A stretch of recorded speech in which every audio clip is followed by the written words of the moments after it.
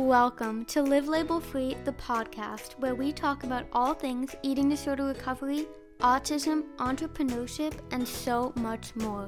I'm your host, Livia Sarah, and my mission is to inspire individuals from across the globe to live a life in which they feel fulfilled and free from limiting labels. I am so excited to have you here and cannot wait to dive into the episode.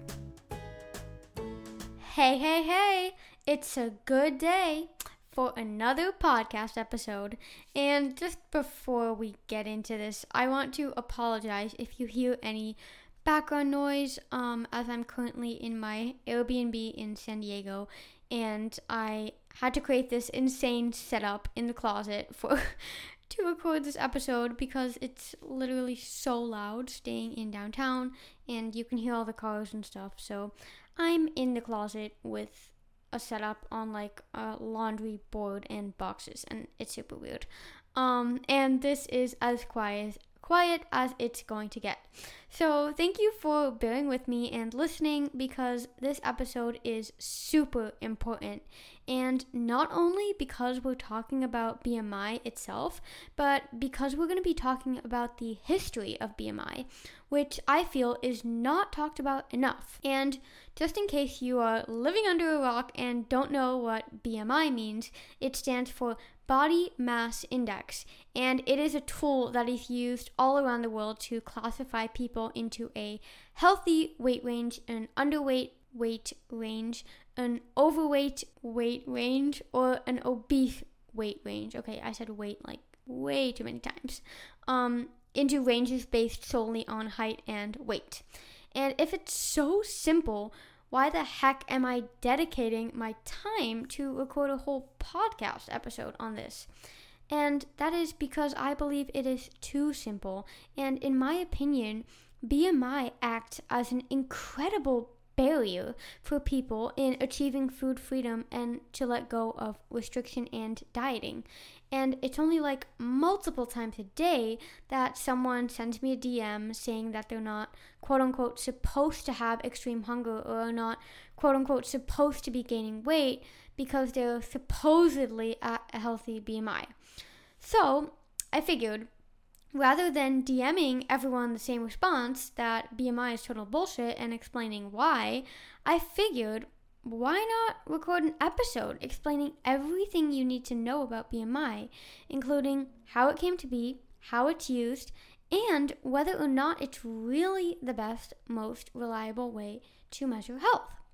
So, I'm going to start off by telling you who came up with BMI, and that is Lambert Adolphe Jacques Quetelet, who was a Belgian astronomer, mathematician, statistician, and sociologist.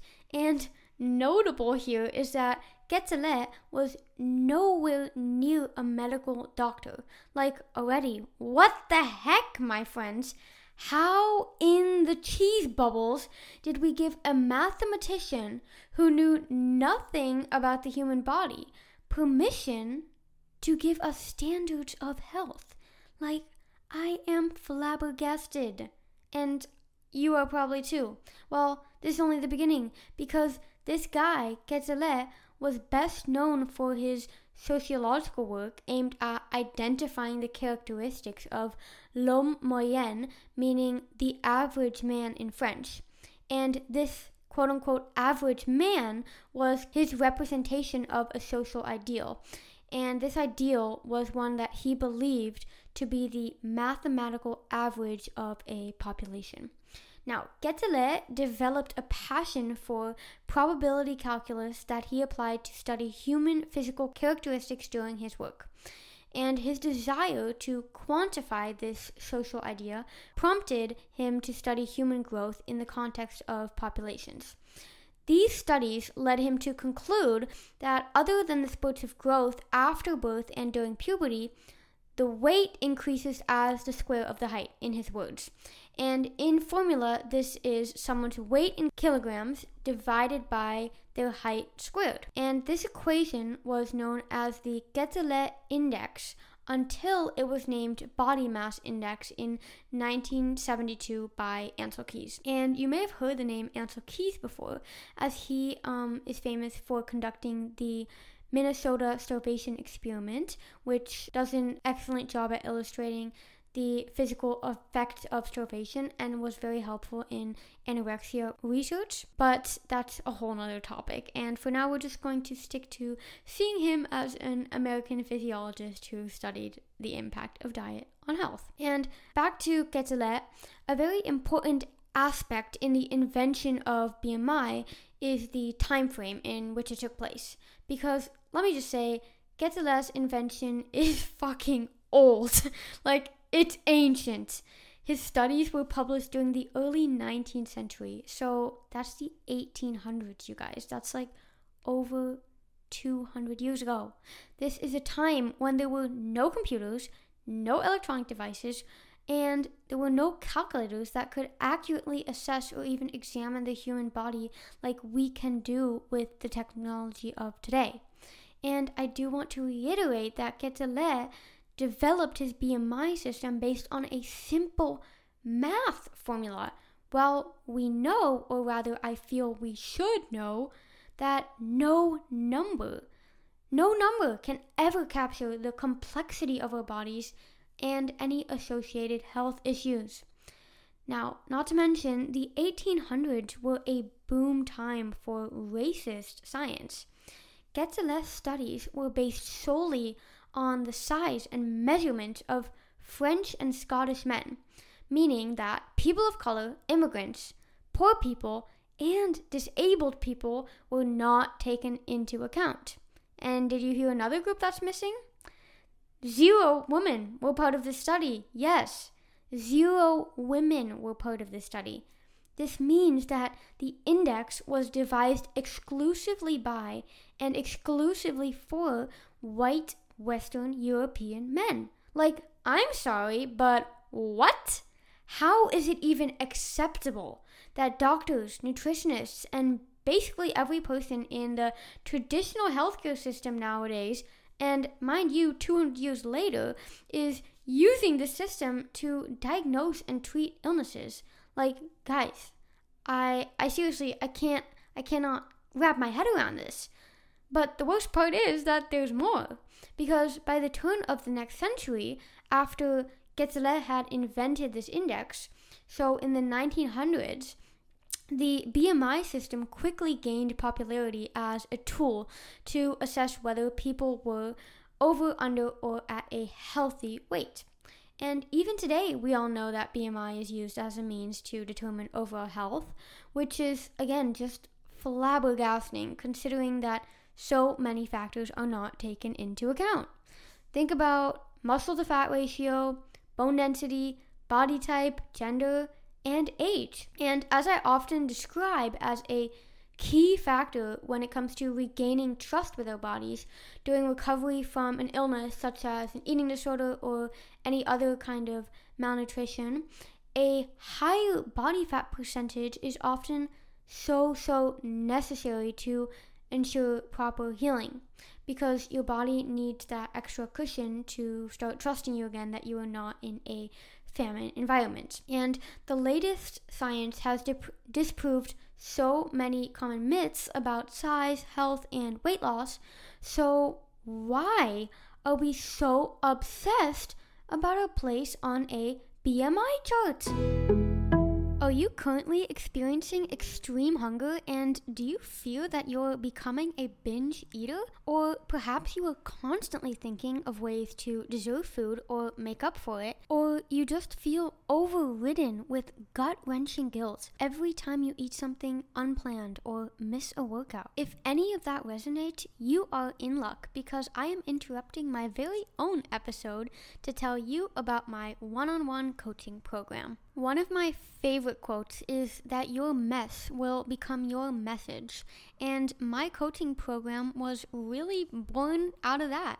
I created this program after being told that I was a hopeless case by a clinical psychiatrist over 6 years ago. I thought there was something wrong with me and that I was simply uncurable. But I quickly learned that I wasn't the only one being pushed aside by their doctors and healthcare providers. It was the system that was failing patients, not to mention how most treatment centers or insurance companies only support those who fit the eating disorder stereotypes. As the years went on and I finally dug myself out of the deep hole the eating disorder had created for me, I continued to hear horror story after horror story from clients being disregarded and being labeled as too complex by the so-called professionals. In the traditional healthcare system, it really is unfortunate that you fall between land and ship when you're dealing with more than one mental health issue, and you're often told to first,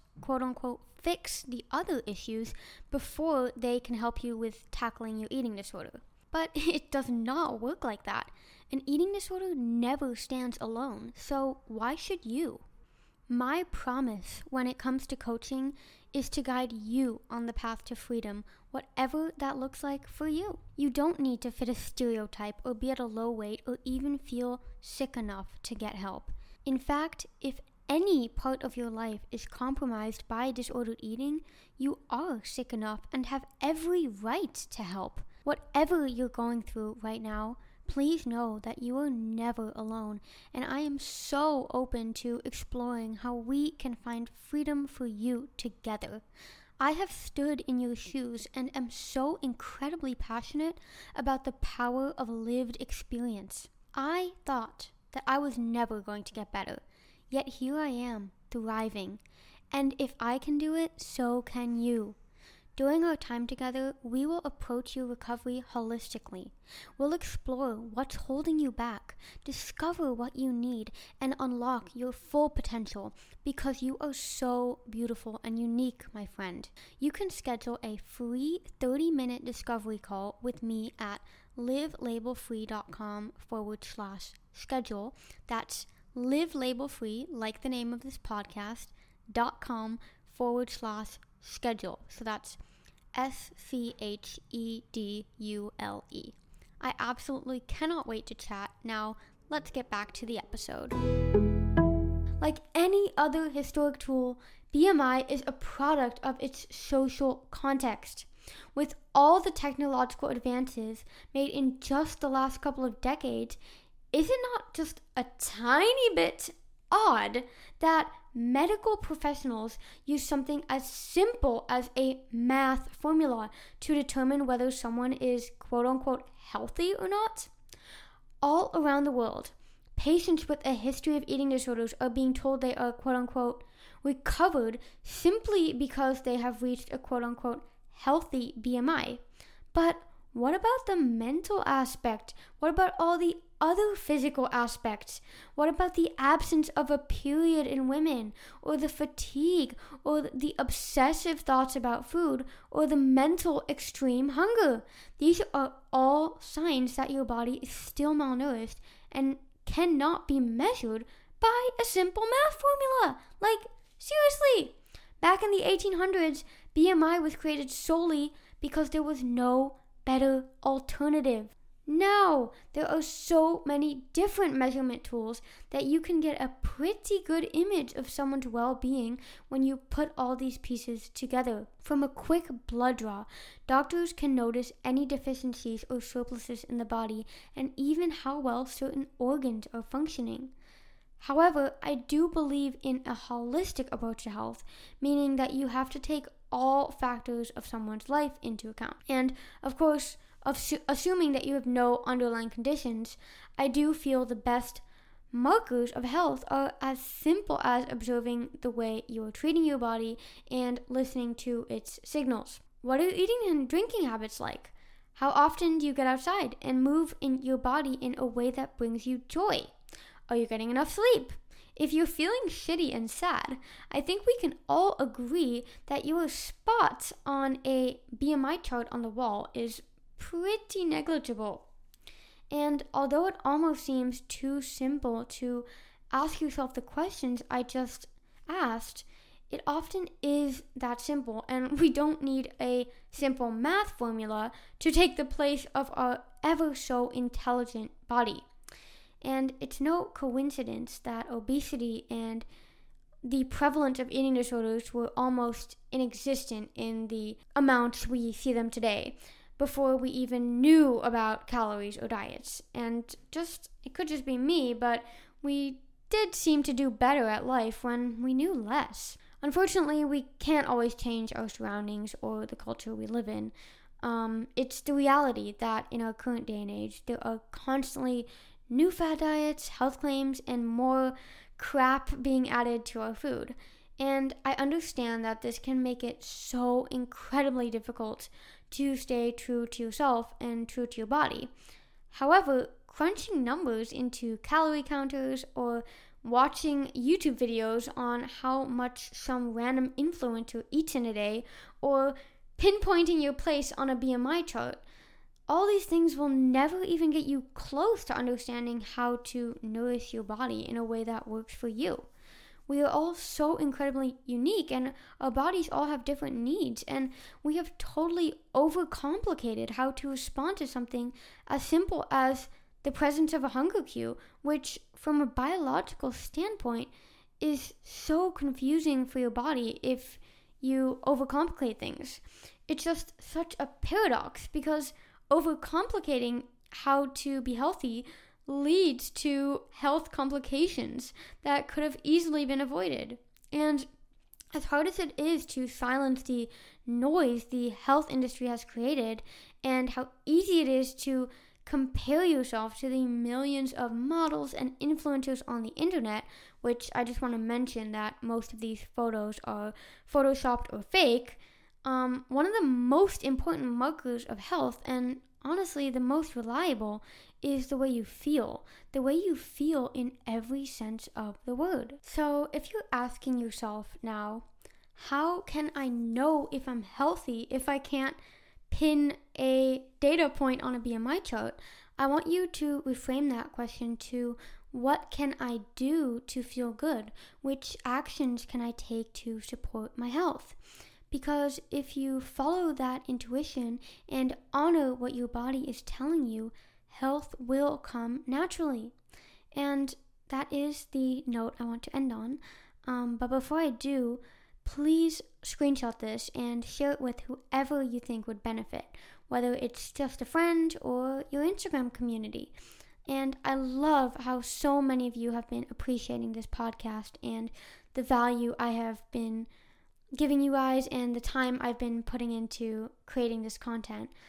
Because every piece of feedback and every share and every message just warms my heart more than you know, and it motivates me to continue to put out more valuable content. I am so incredibly grateful to you, dear listener, and I will be back in your ears next week. Bye-bye!